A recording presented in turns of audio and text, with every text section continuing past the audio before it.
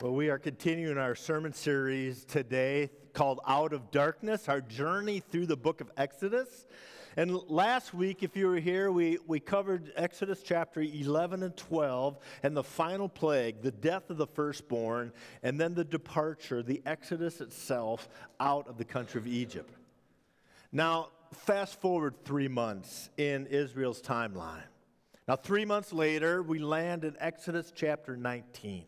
So if you have your Bible today or your app, open up to Exodus 19, and we're going to see where Israel lands in this chapter. Now, questions of identity seem to be a hot topic in today's culture. I mean, how do you identify yourself is often the question asked. But how do you identify yourself, say, vocationally? Dory and I just had this conversation yesterday morning, sitting on the couch. You know, quite often as a pastor, I'm introduced as, this is Dave, he's our pastor. And Dory gets introduced sometimes or known as a pastor's wife. Now, you might be introduced or be known as a farmer. You might identify yourself as a mom. You might identify yourself as a student. We connect ourselves to our vocation. But how about our identities spiritually speaking? Because that question of identity impacts us for life. So today we want to look at what the Bible says about our identity. We're going to look at how God identified the people of Israel, and then how we ourselves are identified and looked at through God's eyes. So Exodus chapter 19, where we're at today, the first few verses, let me give you some background. If you remember a few sermons ago, Moses encountered God at Mount Sinai in chapter 3. And he encounters God at the burning bush, and there God gives him this mission to free Israel from Egypt. And then at that same time, God promised to bring Moses back to Mount Sinai. And now, months later, he's back there. And as we look forward in the biblical timeline, Israel actually stays at Mount Sinai for almost a year. And the next 59 chapters in your Bible encounter and cover Israel being at the base of Mount Sinai. And chapter 19, verses 1 through 6, has been described as the heart of the Old Testament. And I love that because in these verses, it describes what God has done to save his people, but it also describes what's expected of them as his people, and it reveals his deepest desires for their ultimate destiny. So with that framework in mind, let's take a look at these first 6 verses of Exodus 19. On the first day of the 3rd month, after the Israelites left Egypt, on that very day, they came to the desert of Sinai. After they set out from Rephidim, they entered the desert of Sinai, and Israel camped there in the desert in front of the mountain. Then Moses went up to God, and the Lord called to him from the mountain and said, "This is what you are to say to the descendants of Jacob, and what you are to tell the people of Israel. You yourselves have seen what I did to Egypt, and how I carried you on eagle's wings and brought you to myself. Now, if you obey me fully and keep my covenant, then out of all the nations you will be my treasured possession. Although the whole earth is mine, you will be for me a kingdom of priests and a holy nation. These are the words you are to speak to the Israelites." Did you notice the 3 things that God refers to his people as? When it comes to their identity, he says, you are treasured possessions, a kingdom of priests, and a holy nation. See, in this verse, it just reminds us, and it comes down to this, that God passionately pursues his people. That's really the story behind Exodus 19. And from within these verses, we can hear God's desire for an intimate relationship with us. So what does that look like? Well, first and foremost, we are loved. We are special in God's eyes. Because in verse 5 of Exodus 19, I love how he puts it, out of all the nations, you are my treasured possessions. In other words, we're God's own possession. Now, the Lord of the Rings fan, if you're into that, they would be my precious, the ring that they just hang on to. And I love how God says it, out of all the people, out of all the nations in the world at that time, he chooses them. Man, that just communicates value, doesn't it? That communicates love. Now, the Creator God selected this seemingly insignificant nation. Remember last week we talked about Egypt, the powerhouse nation in the world at the time, was literally wiped off the map by God's power. And God chooses this nation of slaves, this nation of blue-collar workers, chosen from the world to be utmost valuable in his eyes. And not just as a treasure, but his personal treasure. This really goes back to Genesis chapter 12, and when God spoke to one of the patriarchs named Abraham. And when he called Abraham, he said in Genesis 12 that I will make you a great nation, and I will bless you and make your name great, and you will be a blessing. So with Abraham, now Abraham had a son named Isaac, and Isaac had a son named Jacob, and Jacob, later in his life, God changed his name to Israel. And Jacob had a son named Joseph, and Joseph went to Egypt and really kind of opened the door for Israel to enter Egypt, and that's what we talked about earlier, what brought him to Egypt itself. So now, by virtue of God's own will, by his own desire, he calls these people his own. He says, the whole earth is mine. God can do what he pleases. He's God, we're not, and he is pleased to make Israel his own. And last week we talked about the Passover event and how the sacrifice of a lamb was required to draw Israel out of Egypt. Blood was required to be shed and put on the doorframes of the house. Because Israel in and of themselves were not special in their own right. I mean, it wasn't from their own skill, their own ability that they were special. No, it's because they needed the blood of the lamb to protect them. So God is just honoring what he told Abraham back in Genesis chapter 12. And now God draws them out as his special possession. So why is he treasured? Because he desires to have a relationship with them. The biblical scholar and commentator Philip Ryken puts it this way: in these verses, which span the past, the present, and the future, God reminded Israel what he had done to deliver them. He also told them why he had done it and what plans he had for their future. And then he goes on to say, and I love this part, he says, really everything else in the Old Testament, and indeed everything else in history, can be explained in terms of the relationship described in these verses. So when we read the rest of Scripture, really all of Scripture, it's all about relationships that God wants to have with us. It's about what God has done for us, why he did it, what his plans for us, and it's all because he wants to have a personal relationship. And that's why he sent Jesus to the cross in our place. So our identity, who we are, it's found in and based on our relationship with Jesus. So, want to know your identity? You want to discover that? Then look to Jesus and what he says about you. Look to God's word and what it says about you. Now, we might not feel very precious. We might not feel like a treasured possession. Because I know some days we struggle to get through the day, don't we? We wake up and we struggle with our children, we struggle at our job, and we're consumed with life, we're consumed by raising small children, and we just feel like a failure day after day after day. We always feel like we're behind, we're overwhelmed. Life becomes overwhelming at times. And even though we might not seem like things are good, we might not seem like we're feeling valued. Whatever our struggle is, we are God's treasure because it's not based on what we have done. It's not based on your accomplishments or how good looking you are. It's based on what God has done for us.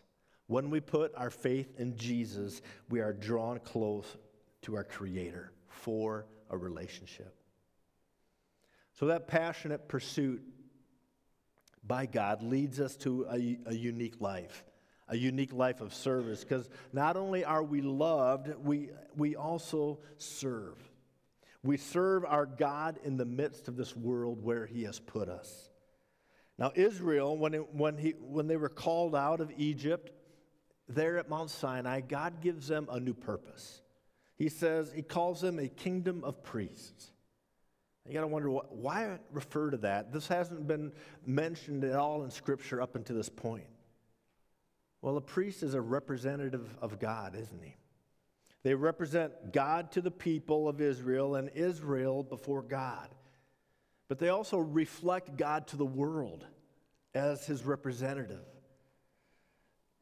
And a priest is devoted to a lifestyle of worship, a lifestyle of ministry, and they would make God's way known to the nations of where they live.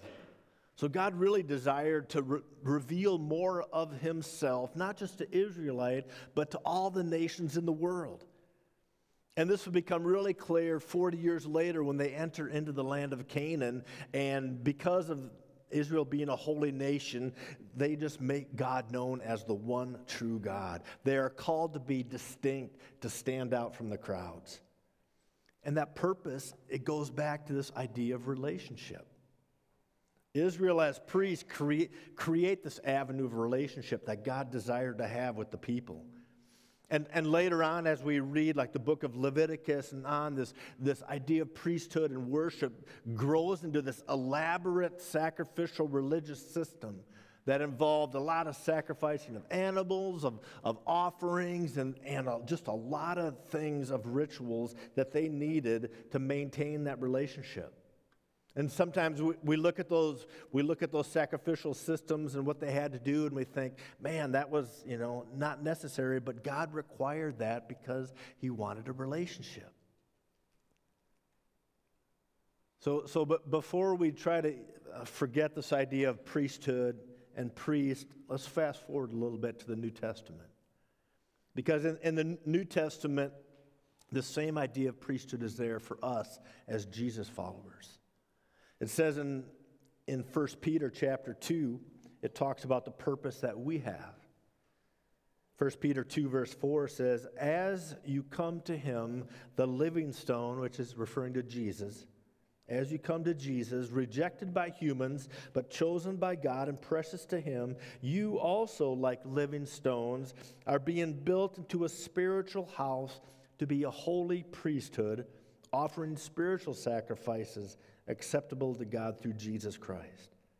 But you, referring to us, you are a chosen priesthood, chosen people, a royal priesthood, a holy nation, God's special possession, that you may declare the praises of Him who called you out of darkness into His wonderful light.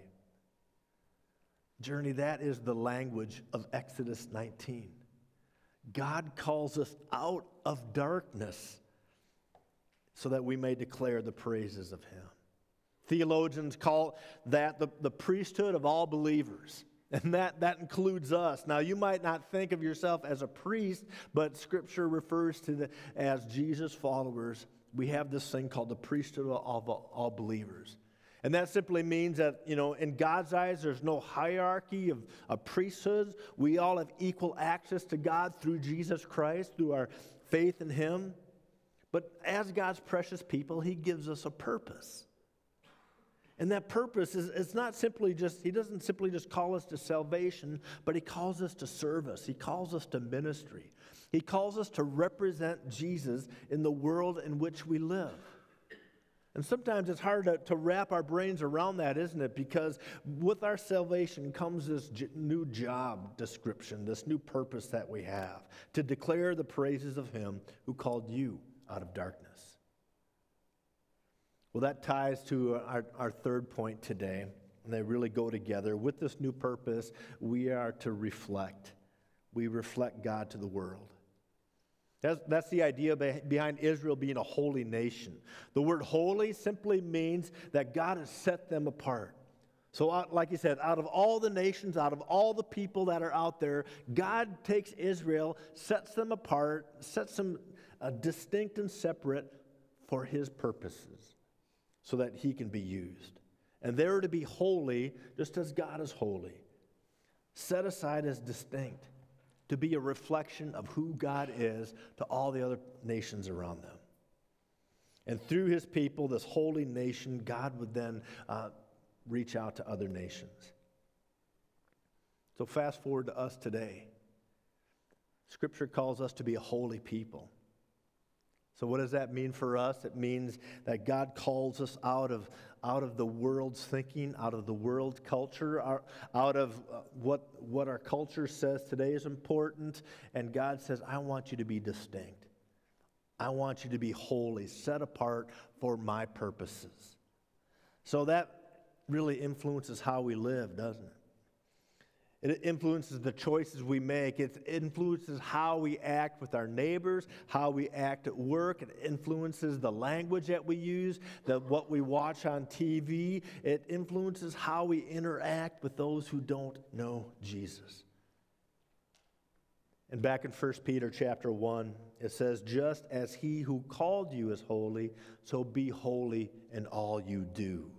For it is written, be holy, because I am holy. Journey, God has a purpose for us. And it begins by just stepping into this idea that, God has called you to be different in a good way. God has called you to be distinct. God has called you to be holy. So our identity as this priesthood of all believers, it has this missional component. This idea of reflecting Jesus to the world in which we live. This missional identity that was given to Israel at Mount Sinai is now fulfilled in the church today. So the church is this people chosen by God. This church is this kingdom of priests so that we can make God known to the world. And God has set each of us apart for his purpose. And you know what? We need to step into that journey. We need to step into what God has called us to do, what God has called you to do, so that we can influence not just Wayne, America, but all of Nebraska and all of the world. So that means when you're at work, you are a reflection of Jesus. With your coworkers, with your boss, with the people that report to you. That means in your family, you are a reflection of Jesus. With your spouse, with your children. That means you're instituting and implementing Christian principles, Christian beliefs into your family. When we live gospel-centered lives, when we're shining Jesus wherever we at, it's going to make people curious. And it's going to provoke questions. And, you've heard me say before that we're called to live curious lives. And by that I mean people are going to wonder why you do what you do. Why you're different, why you act the way you do. And when they ask those questions or when those things do come up, we can point people to Jesus. Exodus chapter 19 is a great summary of Israel's pilgrimage. It's this idea of bringing them out, but not just bringing them out, lifting them up on eagle's wings, it says. Lifting them up to make them his own. And as he lifts them up, he draws them close to himself. And that reflects our own journey, doesn't it? God brings us out of darkness. He draws us out of the slavery of sin, and Jesus breaks the strongholds that sin can have on our lives. And when he does that, he lifts us up, he rescues us, he gives you and us a new purpose in him. And he draws us close to himself because you are God's treasured possession. I'm going to ask the praise team to come back up this morning. And as they do, Jesus died so that we can be God's chosen people. Jesus died so that we can be God's treasured possession. And Jesus died so that we can reveal God to the nation. So who are we? We are loved, and we have this job of shining Jesus to the world. This is our identity. This is who we are. So whoever you are, wherever you are, this is who we are in Christ. You know, God's mission to the world matters. It's central to who we are, central to what we're about. It's central to the Bible story. It's central to the book of Exodus, and it's central to our story. So God passionately pursued Israel, and he passionately pursues us. He pursues you. Why? Because he wants all the world to know him and to believe in him. Will you pray with me? Father, we want to thank you for this section of Scripture from Exodus that reminds us just of how precious we are, how loved we are by you. But Lord, we also thank you for the mission that it reminds us of, that we have in you, to shine who you are to wherever we are. So Father, we thank you that you make this possible through Jesus. And Lord, I pray that we can surrender our lives to him this day. We pray in his name.